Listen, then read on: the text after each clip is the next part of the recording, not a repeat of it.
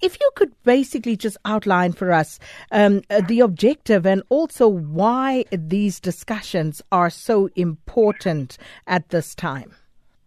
These discussions are very important at this time because, we've come to a time in South Africa where we need to start having a national conversation. And for us, when we started this process, we were asking ourselves, how do we even begin with this? And the beginning of that national conversation for us started with scenarios, understanding our country, understanding our unique socio-economic challenges, but more specifically the trajectory that we're actually moving on.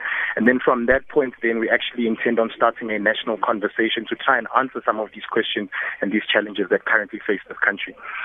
So if you could perhaps just give us a bit of a preview here.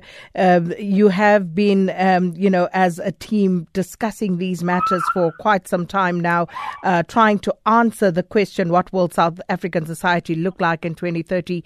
Just a sneak peek perhaps of what the discussions tonight will entail.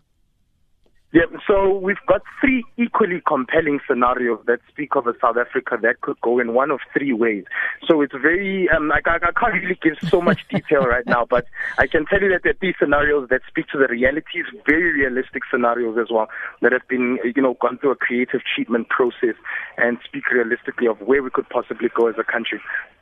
I'll accept that because I suppose it would be a bit unfair given that the event is taking place tonight to let the cat out of the bag, so to speak. Yeah. But so how exactly will the event unfold later?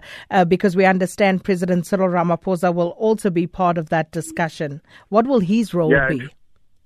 In fact, he's just arrived now, so they're actually going to be heading into the venue.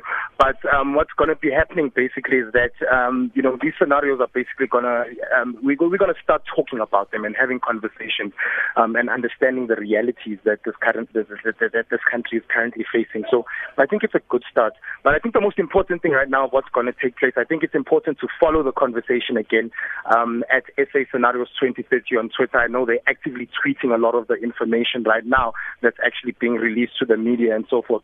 So I think that's a good starting point to get a sneak preview.